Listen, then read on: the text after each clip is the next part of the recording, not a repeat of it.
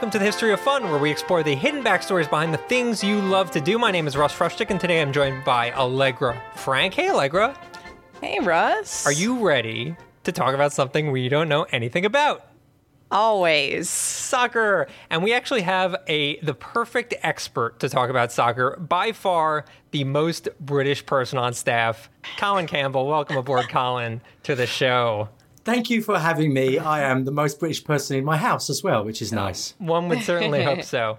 Colin, I wanted Colin to come on because I have very vivid memories of Colin being very into, I'm sure he calls it football, but I'm going to call it soccer, in various moments as I've worked with him, one of which during E3. It seems like there's always something important happening in soccer during E3. And Colin, in addition to doing very excellent reporting, is staring intently at a screen and generally looking depressed. So who better to come on and talk about the World Cup?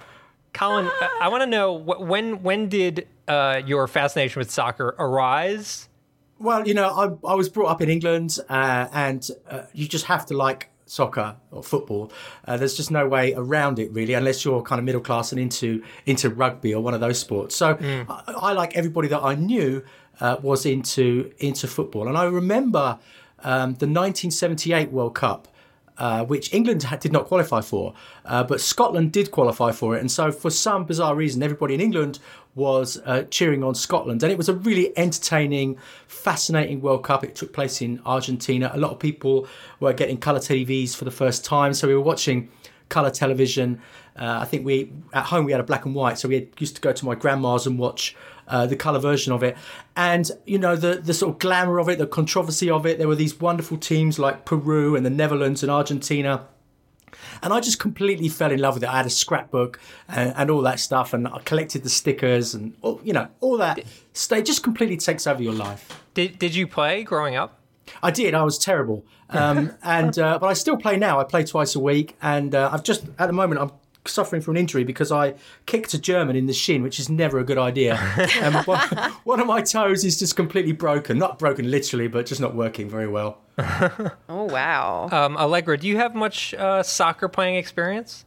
I can tell you my one soccer story, which is sort of a dark tale from my childhood. In kindergarten, I think, the thing to do was to try and get your kid to play soccer. But I had extremely bad anxiety, which continues to this very day. But I really did not want to do anything like team sport related. I didn't want that ball coming near me. I didn't want to touch the ball. So they had this open sign up thing, and pretty much anyone who was willing would get on a team. But I went kicking and screaming, and I just refused to go on the field. And the one time I went on the field, I literally sat down and started crying hysterically, and my dad had to pull me off the field, and he was like, okay, you're not doing the soccer thing. So that was it. That's it. That was the end. That's very sad. I played exclusively defense. I realized there's no outer left field equivalent in soccer for worthless positions. But when you're a kid, I feel like they stick you on defense if you're bad. And I was certainly that. So no question. I think we're all in good company. So Colin, I honestly have no idea. So what is sort of the origins of the World Cup? Do you have sort of a frame of reference of when things sort of kicked off? America is actually to blame, the United States, because the 1928 Olympics was held in Los Angeles, and the authorities in America said, we're not having soccer here because we don't play it, we don't like it, and nobody will come and watch it, which is a reasonable point of view. But it had been in a few previous Olympics, and at that point, FIFA was starting to get more powerful, and they said, you know what? We're going to go and do our own thing. So they organised a competition in 1930, which took place in Uruguay, of all countries. I think the reason was that Uruguay had won a bunch of tournaments at the Olympics. They were the best team in the world at the time. And possibly there would have been just so many arguments in Europe about where it would have been held. England at that point just simply refused to get involved, possibly because we just thought we were too good to play against foreigners, and possibly because FIFA was a French organisation, which perish the thought. So Uruguay was the first competition, and it took off straight away. They beat Argentina in the final. Do you know how many teams played in that first World Cup? I think it was like 11 or something like that. Uruguay actually went into a bit of a sulk because not many European teams turned up. And obviously in those days it would have been, you'd get on a lot. I mean, Uruguay now, I can't imagine it's the easiest place to get to. So I imagine in 1930, but they boycotted the next 2 World Cups because they took place in Europe, and they didn't believe that enough European teams had shown up. And then there is a long history of countries just not showing up for the World Cup because of some political or slight or whatever reason. I can't really fathom why Uruguay would be like the first one. I'm not saying it shouldn't be the first one, but like you would think FIFA being a French organization, I don't know, could be in France. Paris would have been the perfect place for it. But I mean, in South America, Uruguay won again in 1950 when it was held in Brazil, and 200,000 people were at the game. I mean, 200,000. Oh my gosh. And that took place in Brazil, and Brazil lost in the final, and it was a national trauma. I mean, it was one of those things that people were still talking about it as the worst thing that had happened sports-wise in Brazil up until 2014 when they were beaten 7-1 by Germany. That was one kind of curse that they put behind us. But the other thing about the 1950 World Cup that it's famous for is that England, following World War II and the sort of loss of our empire and all that, said, well, all right, fine, we'll come along and we'll play. So we got on a boat, we went to Brazil, we turned up, we played against the United States of America, who were just like this joke team, and they beat us 1-0, which was one of the biggest shocks possibly the biggest shock in World Cup history. And there's a story that when the broadcasters in London, the newspaper people in London started getting the ticker tapes back with the score on, they thought it was a misprint, and they printed the result as 10-1 to England until they were disabused of that. So, and I think from there, the thing about the World Cup is that it's the world's most popular sport, and you only have to look at the fans and the coverage and the commentators to just see how much passion it provides, but also it's against countries, and it's against countries that might not like each other. And so, England versus Scotland was the first international football game. That was in like 1872 or something. And those rivalries are really deep. And you find out about these rivalries. I've got a friend of mine who's, Colombian, and you find out about all the South American teams he really hates. And I've got friends who are Americans, and they're really struggling to cheer on Mexico because they're used to them being their biggest rivals. Yeah, it does seem kind of funny when you think about it, just like sort of having this rivalry not for a team but against a country. Yeah. But I mean, New York v. Boston is certainly a thing, so I kind of get it. That is bizarre. I'm trying to think, like, I have a feeling in the 1800s, soccer was a very violent sport. It is right now, like, people get injured pretty horribly all the time, but like, I feel like back then it must have been just a no holds barred, like, go wild kind of situation. Right. But I think that lasted well into the 20th century. The 1962 World Cup, which took place in Chile, was known as the most violent, and the Pelé was there, and he was injured. The Brazilians were basically kicked out of the tournament. They were kicked all the way through the tournament. They won it in the end, but there was one game which was called the Battle of Santiago because it was just so violent, and it's taken them years to really figure that out. Even like in '66 and 1970, if you look at the reels or the videos of Pelé playing, you just see how many times he's kicked. And somebody made the point today that, we look at the skill of these players like Ronaldo and Messi, and we're kind of, amazed by them, but they would never have got that sort of space 50 years ago if they were playing. So it sort of gives us that extra bit of admiration for the great players of the past. Do you think that's just because they weren't calling stuff? back then? Yeah, because there was this old-fashioned view that it's a man's game, and if you run out with a pair of football boots on, you've got to expect to be kicked. And even me, when I play in England, I can expect to be kicked or to kick other people in a way that now that I'm sort of 50 years old and I play with men my own and women my own age, we don't kick each other. But in England on a Sunday morning after you wake up with a hangover, the lads go out and they kick each other. I'm talking about when I was younger. Maybe it's changed now. I haven't lived in England for 10 years. Right. I feel like people that are not familiar with soccer these days see. Neymar has obviously been getting a lot of trouble for it. The diving is like the story that people talk about. When did that sort of start becoming a thing? And obviously some of it is totally legitimate, people getting hurt, but obviously some of it is very not. Do you have like a sense of like in the time frame of like when that started becoming a big deal? I think that it's certainly been something that's part of the game since I can remember. I can remember watching it, and highlights from the 60s and 50s probably wouldn't show people diving so much. But I would say sometime in the 70s it became a thing, and they're calling it shithousery. I read on the Guardian today, it's the word for it, and it's just it's cheating, but. It's just sort of so much become a part of the game that I think some people kind of enjoy it. I mean, I take the view that any kind of cheating is bad for the sport.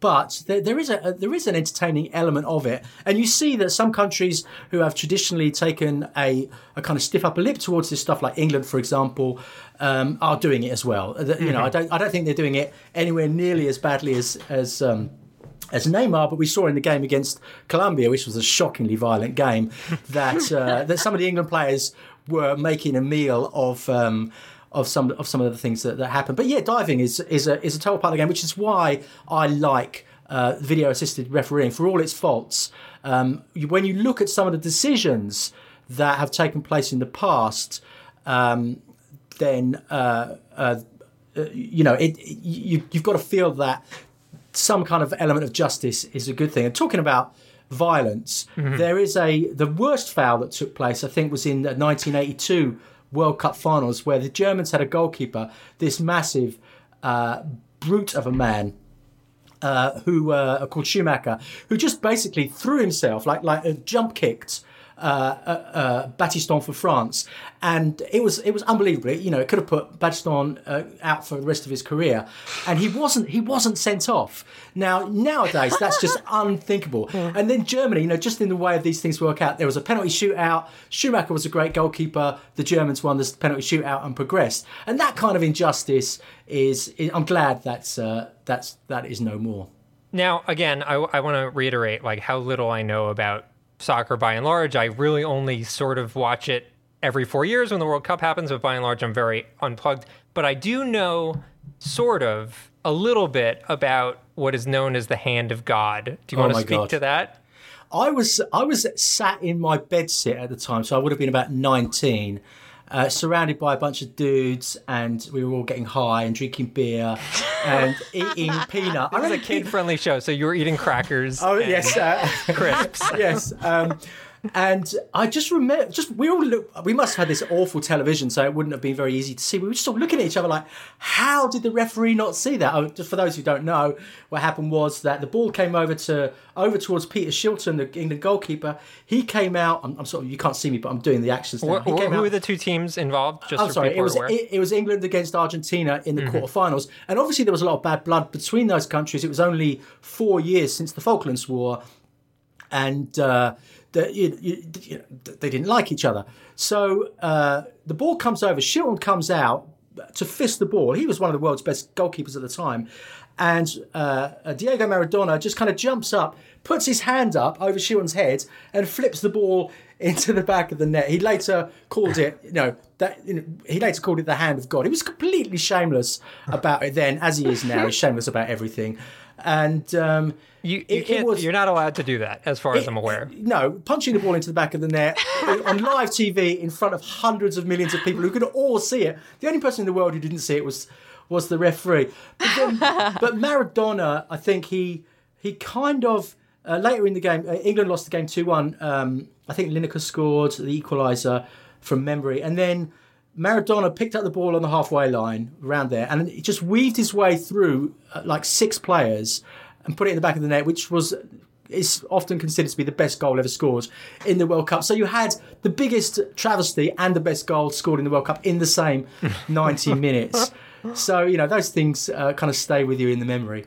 Yeah, very, very respectable. Or I guess not. Both respectable and not. Has anyone ever gotten, like, seriously not life-endingly injured, but, like, seriously so hurt that they had to, like, retire and get out of the sport? Because this all sounds extremely scary and extremely violent. Yeah, I mean, I think that the passions are at their height. And I'll tell you a sad story, which is that now let me try to think here, was it the 1994 World Cup? Yes, it was the 94 World Cup, and there was a Colombian defender who scored an own goal. It wasn't his fault, and he was a good footballer, a good defender. And, of course, this was a time in Colombia's history, which was a very violent country. And when he went home, he was murdered a few weeks later. And he's still seen as a hero in Colombia and Colombia's culture, because he sort of he represents a terrible time in their history and the terrible things that happen. And there's another story in the 1970 World Cup where the so-called football wars took place, in which 2 countries, Honduras and El Salvador, they had quite a lot of bad blood between each other politically, a lot of immigration between each country, and they were qualifying for the World Cup in 1970. And they played a series of games which ended up in draws, and so the games kept carrying on. And there was so much rioting and bad blood about this game that it didn't trigger the war, but because it happened at the same time as a sort of very short war between these 2 countries, it's seen as being a really major part in those 2 countries going to war. That's brutal. Yeah. Here's the thing about sports in general, like growing up and still today, I'm a Mets fan. But at a certain point, after so many years of disappointment, I sort of started accepting the reality that they're just going to be bad and they're always going to blow it, and I should just give up all hope. And I feel like that's the healthiest mentality. Is that wrong? I think it absolutely is. I think as an England fan, I've known nothing but disappointment all my life. As a kid, we didn't even qualify in the 70s, even though we'd been world champions in the 60s.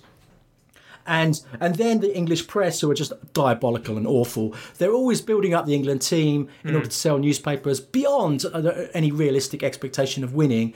And then, of course, when it goes wrong and we lose quite often to better teams, then heads have to roll. And I just think it's completely unfair on the players, and they get stressed out about it. And we've seen that over the past few years. And this England team, finally, I think, are free of that. Like, the press are completely kind of leaving them alone because they're not expected to do that well. And now that the competition has opened up for them a little bit, and that we've got a few good results behind us, I fear that the same thing is going to happen. That the weight of expectation is going to become so much that these lads, who are only in their early 20s, it's just normal lads really, are going to start to feel it, and then they'll start to fail. And I think that is a problem, and you see it quite often with how often we've seen teams that have won the World Cup get knocked out in the first stage. We saw Germany go out. This time we saw France go out in 2002. They lost to Senegal, which was a major surprise. I remember seeing Argentina lose in the first game in 1990. I can't remember who that was against. Maybe Cameroon. And there's just so much tension. The 1998 World Cup final, Ronaldo, a different Ronaldo, he was the best player in the world at the time, and he got so stressed out that he actually got sick on the night before the game. Oh, wow. And he had some sort of a panic attack, and they picked him, and he just played really badly, and Brazil lost 3-0, even though it was probably a better France team at the time. So I think you're right that as an England fan, or really as a fan of I feel, you just don't. Watching them the other day, that penalty shootout that I know you guys watched, I did not expect us to win. I was just waiting for the moment where the heads would go down. I was all planning to lock myself in my room for a few hours and just be sad. And I couldn't believe it when we won. It was like, what is happening here? I don't know how to react to that. And that is a completely normal reaction in England. But there are other countries that also, you forget that other countries also have a bad experience. Like the Netherlands, a wonderful footballing team. You remember their team from the 70s when they have Johan Cruyff and Total Football. They got to the final. You could be making up names for as far as I'm aware. Like, yes, I remember them. He was this good-looking, charismatic, charming man, a wonderful, beautiful footballer. And they got to the final in 74. They scored in the first minute on a penalty because the West Germans hadn't even touched the ball at that point. But they ended up losing 2-1. And then they went again in 78 in Argentina.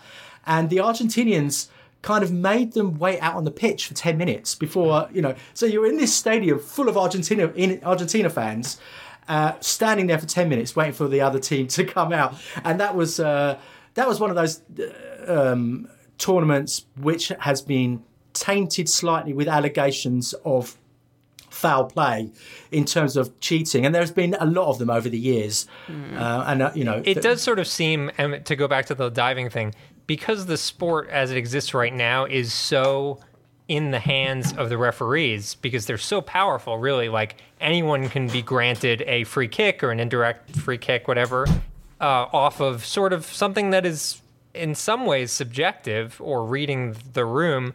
You were talking about video assisted replays and stuff like that. How much of that is in the game right now?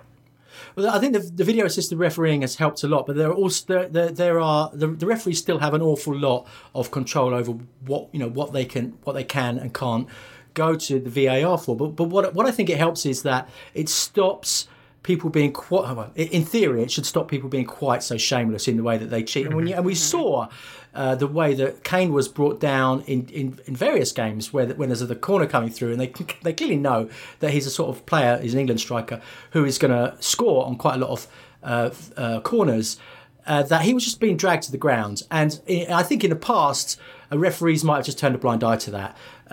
But now they're kind of forced to recognise that it's happening. I mean, because of all the furore after the Tunisia game, when the Tunisian defenders were doing it to England a lot, the referees are now giving those penalties, and that helped England to win a game that they might not otherwise have won. But we saw some terrible refereeing in, for example, when South Korea got to the quarterfinals or the semi-finals, even I think in 2002.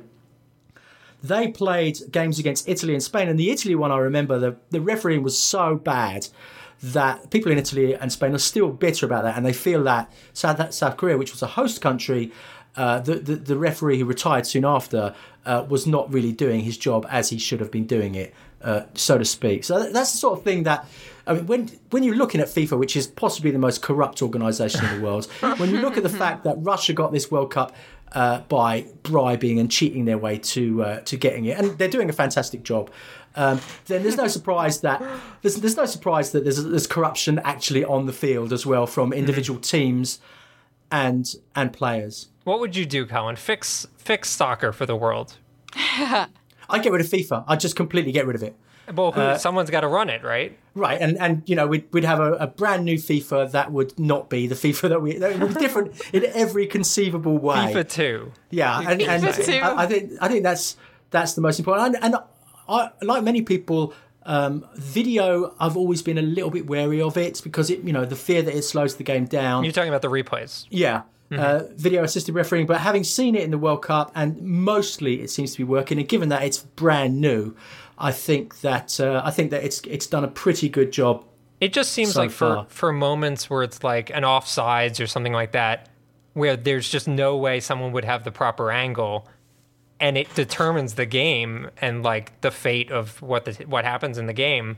Yeah, just get it right, guys. Mm-hmm. Like baseball has the same issue. Like, and they brought it in, and sometimes it slows things down, but people want them to know who actually won the game. Right, and there's always going to be controversial decisions, and the referee is part of the game, and he, perhaps one day she, will, they're kind of allowed to make mistakes sometimes, but not really, really obvious mistakes. I mean, you had a situation in the last World Cup where a goal, something was given offside, and the whole stadium was watching it on the big screen, watching the replay, and they could all see that the player was a yard offside because the referee didn't want to change his mind, right. and so FIFA said, look, this is ridiculous. And again, in that World Cup where England scored against Germany, I'm making it sound like England are the only victims here, but every team sooner or later is a victim. Now, England scored a goal. It came off the Lampard scored. It comes off the crossbar, comes down and it crosses the line, and everyone could see that it's crossed the line apart from the referee. And the video would have shown that goal had been scored. Sorry, that wasn't the last World Cup. That was in 2006 in Germany. Colin has an encyclopedic knowledge of all things wild. football. It's very impressive. Okay, I'm just trying to remember all these different things that from watching these games. They all kind of blur into one. Wow. I did want to mention, I mentioned this when I was talking to you initially about the episode. This is not one of my earliest memories because it's probably, 10 years ago, the Zinedine Zidane headbutt. Yeah. Do you want to talk about that moment? I mean, Zidane, who was the best player of the tournament, and he was a French striker, is that right? French midfielder, captain of France. Just a fantastic player, and cool as a cucumber. Really, you wouldn't expect him to lose his temper, and he was being wound up so outrageously by the Italians that he just finally snapped. And you're in the World Cup final.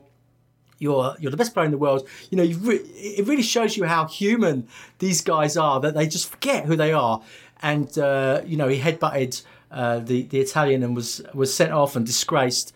And I love all that. I love all that stuff. I love all the big moments where you're just like, oh my God, I just can't believe what I saw. And I remember in 2014 when Suarez, who was just like this pantomime villain, plays for Uruguay, he bit a guy on the shoulder as he was going through. And he was banned for a bunch of games. And you just look at that and you think, that is what makes it so wonderful and interesting. Is there a place in the rule book that says biting is not allowed? I haven't read the rule book lately, but I'm pretty sure that it's in there somewhere. How specific do you need to get? Can you, for example, could you play a cheetah on your team? Is that listed? Does it have to be humans? Again, I don't know about playing animals. Oh my God. But talking of animals, and I'm sorry, I have to get this anecdote in. Go for it. The World Cup in '66 was in England. And was this the year they won? This was the year they won. But before the tournament, the trophy, the old trophy, was kind of, I guess it was toured around the country or something, and it was on display. And England, being just a nation of utter incompetence, we lost the trophy. It was stolen. No. And of course, all the papers are like, "Where is the World Cup? What are we going to do? We're hosting this thing." And it was found by a dog called Pickles, who is famous to this day. And it's one of those trivia questions that comes up all the time. What was the name of the dog that found the World Cup? Pickles. Where was the World Cup that Pickles found it? I don't know. It's a cupboard somewhere, I guess. I can't even imagine. Like, how do you even have the scent of this World Cup for Pickles? Pickles became a national hero. That's tremendous. Has the design of the trophy changed at all over the years? Yeah, it was up to 1970. I mean, I can see it in my mind's eye because I've seen the picture of England holding it so many times. It was a kind of triangular thing, like an angel or whatever. But in 1970, the trophy was given to Brazil, that trophy, because they'd won it 3 times. Mm-hmm. And they won it with this just a beautiful, amazing team that played in Mexico. I was watching this morning, just to get ready for this, I was watching some clips of Pele and the amount of stuff he did during that tournament, just this one person. Mm-hmm. If a player today did 2 or 3 of those things that he did like 15 or 20 of, that they'd be called the greatest in the world. But anyway, they won the trophy. So by '74, the trophy that you see now with the big globe on the top of it is the one that people keep. And I don't think that one will be given away. And that gets passed around. There's not like a new trophy every year, essentially. It gets passed around, yeah. Right, yeah. Yeah, Pele tried his darndest to bring soccer to the U.S. in the 70s. It didn't really pan out, unfortunately. But now it's sort of kind of happening, right? I feel like it's the kind of thing where, like, or at least I'm noticing, like with the Olympics too, I think Americans really enjoy seeing this like global platform of whatever sport it is. So with the World Cup, I'm seeing a lot of people who don't normally care about soccer like get extremely gung-ho about it. But I don't necessarily hear people talking about it like outside of every 4 years. What, do you think people are like into MLS? Do you think it's like a big deal, or do you think it's just kind of like on the side, Colin? Well, I lived in the States in the 90s, and I used to, with a few of my other English friends, we found this pub in San Francisco called the Mad Dog in the Fog, and we'd go there to watch the FA Cup final or whatever, and it would be just full of British people at like 7 in the morning, all drinking, watching the FA Cup final. But now, if I go into a bar and there's a game on, say, I don't know, a Premiership game or a German game or whatever, there'll usually be an American there who's sitting there watching the game because he or she is a fan of one of the clubs. So there's no doubts about it that I see a lot more Americans who are into football, who are into their MLS and their clubs. And I go every now and again to watch the Earthquakes in San Jose. Mm-hmm. And it's a fantastic stadium. It's really made for the kids and families. But you also have these the fans who are just completely dedicated to their team. And, obviously you have a lot of Hispanic fans who live around here, so they go to the games as well. I play football, and there's a bunch. It's about a third kind of fat Europeans like me, a third these really Hispanic lads who are obviously really good at the game, and the rest of it are like slim, aging American guys who used to play in college. Sure. So it makes for a really good mix of people. Are there any other wacky World Cup stories before we start shifting into reader-only memories? Oh God, there are just so many moments. Give us a couple more of like the really like the wackiest, bizarre. I want Pickles level bizarre stories. I think controversy is the most interesting thing for me, and it's a bit negative, but I just want to go back to something that happened in 1982 when. There was a weird group, the way that the teams were grouped, and Germany had to beat Austria by one or two goals, and then Germany and Austria would go through, but Algeria would go out. And the Germans and the Austrians, the Germans scored 1-0, they go through, Austria goes through, Algeria goes out, and then they just played it out. They just sat there and played and did nothing for 90 minutes, and so they cheated. Because they didn't want to risk getting hurt or whatever? Well, no, not that, because the two countries are obviously so close to each other. Germany and Austria are sort of like cousins or whatever. Yeah. And so they basically made sure that this little team from Africa who had their first World Cup, who I don't think have been to the World Cup since, couldn't get in. And it's that sort of thing, that kind of quasi-political stuff that marks the World Cup as being, what it is. I mean, it's more than sport. It's political. It's about fraternities around the world. It's about relationships between countries. Yeah. No, that's. I mean, I guess the Olympics have the same problem, right? Of drama and controversy and corruption, certainly. Yeah, so I couldn't come up with another Pickles. There's only one Pickles. There really is only one Pickles. That's quite all right. Thank you so much, Colin. That was very educational. That was amazing. That was great. Before we shift. Go for it. I have one. I don't know if it's necessarily World Cup related, but you guys reminded me of it when you were talking about Zinedine Zidane. Mm-hmm. So I was hanging out with people last week, and they were they're very into World Cup. One of them was Polygon's Simone de Rochefort, who obviously is rooting for France. Of course. And one person said, my dad was really into, soccer back in the 80s or whatever. He's French. He was obsessed with Zinedine Zidane, and there was even a song about him. And there's this song. It's like a weird Euro pop song called Zinedine Zidane, and it's actually really catchy, but it's basically just saying a lot of nonsense words that rhyme with Zinedine Zidane over just unbroken footage of him playing soccer. Like, it's not at all matched to the rhythm. It's a very strange song, and I assume it came out for the World Cup, so you guys should check that out. It's extremely weird. I'm going to Google that. I do. Before we move on, I do want to mention one other thing. Actually, Colin, maybe you could fill in some of the blanks. Can we talk briefly about the soccer v football thing, the labeling? Oh, it's the bane of my life, because I don't mind calling it soccer, because if I call it football, people here will just misunderstand what I'm talking about, get confused. But my friends in England will just hate that word, because it's just sort of for them it's just this Americanization of their thing. Right. But it's actually a British word. It comes from association football. But it was. Correct me if I'm wrong. There was kind of like a class thing where people called it like soccer in England or association football, but the people that just said football, they kind of had a bit of a class war, as it were, to determine what to call it. Yeah, I mean, there's different types of football, like rugby football in England and association football, soccer. It's a weird word, but I guess we're stuck with it. We're stuck with it. At least unless like the gridiron game decides to change its name, which I don't. They're a bit conservative, aren't they? Those guys. They are. They won't even change some of the awful team names they have. So don't hold your breath. Okay, we're gonna get into reader-only memories now. Allegra, sing the song. Oh God. Oh, it's okay. like there it is. There it was. Reader-only memories, very good. So I pinged Twitter in Colin's stead to ask for some stories about soccer broadly, and we have some World Cup stories as well. But I wanted to see if anyone had any personal soccer memories. So this is a response from at Cartoons Plural. When I started playing, I was 6, and I would run around the field asking how old everyone was, which is, I guess a way to play soccer when you're 6 years old and engage with people. I think it's a good social sport to make friends. Kicking the ball is optional. You don't have to. So that's very charming. And we also have a response from Hibernation Wes, another way to play soccer. He said, or she said, or they said, I should say, I would constantly skip and run.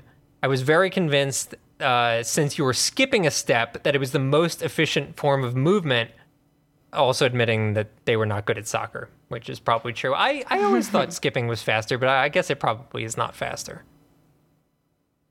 Maybe. Could be faster. We also have a response from Katie Aiken, who frequently sends in responses. This is, she says, 2010, interior of my grandma's living room, the 90th minute of the 0-0 US v Algeria game. Do you remember this game, Colin? Yes, I do.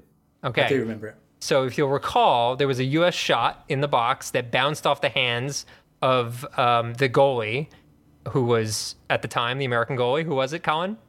Can't recall. Landon Donovan was the. No, I'm sorry. That was the guy who scored the goal. So never mind. Nope. the Algerian goalie. Yeah, I definitely don't remember the Algerian goalie. Okay, sure. So Landon Donovan swooped in and scored the goal. Apparently, Katie and her brother both jumped up in sync and broke both of Grandma's chairs irreparably. Which is just enthusiasm at work there. And then there's Heffalumpsy sent in a story about Abby Wambach playing Canada. You might know this story, Colin. This has to do with a very specific rule in soccer. Obviously, this was for the Women's World Cup, and the U.S. was playing Canada, and the Canadian goalie held the ball for over 6 seconds. Are you familiar with this? Yes, that's right. They can only hold it for a certain amount of time before they've got to kick it out. Right, exactly. And Abby Wambach, who is the star player of the U.S. team, was counting so that the ref could hear how long the goalie was holding the ball. Maybe not counting appropriately, maybe not full seconds, but certainly counting throughout the game. And eventually, it ended up being called against Canada. They got an indirect free kick. It ended up turning into a handball and deciding the game for the U.S. So after that, apparently, and still today, there was a lot of hurt feelings on the part of the Canadian team versus the U.S. team. I bet there is. So, you thought they were all sweet and honey, but when it comes to sports, Canada does not F around. And that's it. I want to share, before we wrap up, I want to share this is not a World Cup moment, but it is one of the earliest memories that I have of watching professional football. And I say football because this was in London at the time. I want to say this is probably around 2002. And I happened to find myself in a pub during the Premier Championship final match. And I believe Chelsea was in it against another team. I don't remember who. And being in that environment, I fully 100% understood. Before then, I couldn't get it. I'd watch soccer on TV. I'd be like, okay, it's kind of slow and there's not much going on, whatever. But the second you're in that environment and just the enthusiasm and drunken revelry that's going on, it fully became clear to me. So I have since gained a very high appreciation for the sport that only lasts once every 4 years. So we're enjoying it for the time being, and then I'll go into soccer hibernation for a little while and then come back out. But thank you so much, Colin, for all your encyclopedic knowledge. about this lovely sport that you enjoy. It's not all good, but that's okay. It is certainly entertaining, and that's all we ask for. Yeah, I mean, we have a hero dog, okay? A Pickles hero dog. Let's all give a shout out to Pickles. And thanks for inviting me. And I hope that all the mistakes I made in my memory, the listeners will send in their corrections. I can assure you that no one will call you on it. It's all right. For everyone at home, thank you so much for listening. Thank you for sending in your responses to the reader-only memories questions. As always, you can feel free to follow me, Allegra, and Chris Plante on Twitter as we post those questions on Twitter, and you can respond, and maybe we'll pick your thing. Speaking of Chris Plante, he will be back soon. He is on vacation. He's out for a couple weeks, but don't hold your breath. He will be back soon. And until then, Don't hold your breath. What's that? Don't hold your breath for Chris Well, maybe Plante. hold your breath, because it won't be that long, I guess. But until then, tell your friends, spread the word, let everyone know how lovely Colin is and how you just want to hear him talk about soccer all day, every day, because I certainly could. And until then, we'll be back next week for more History of Fun, where we explore the hidden backstories of the things you love to do. Leap those dips, everyone. Leap the dips.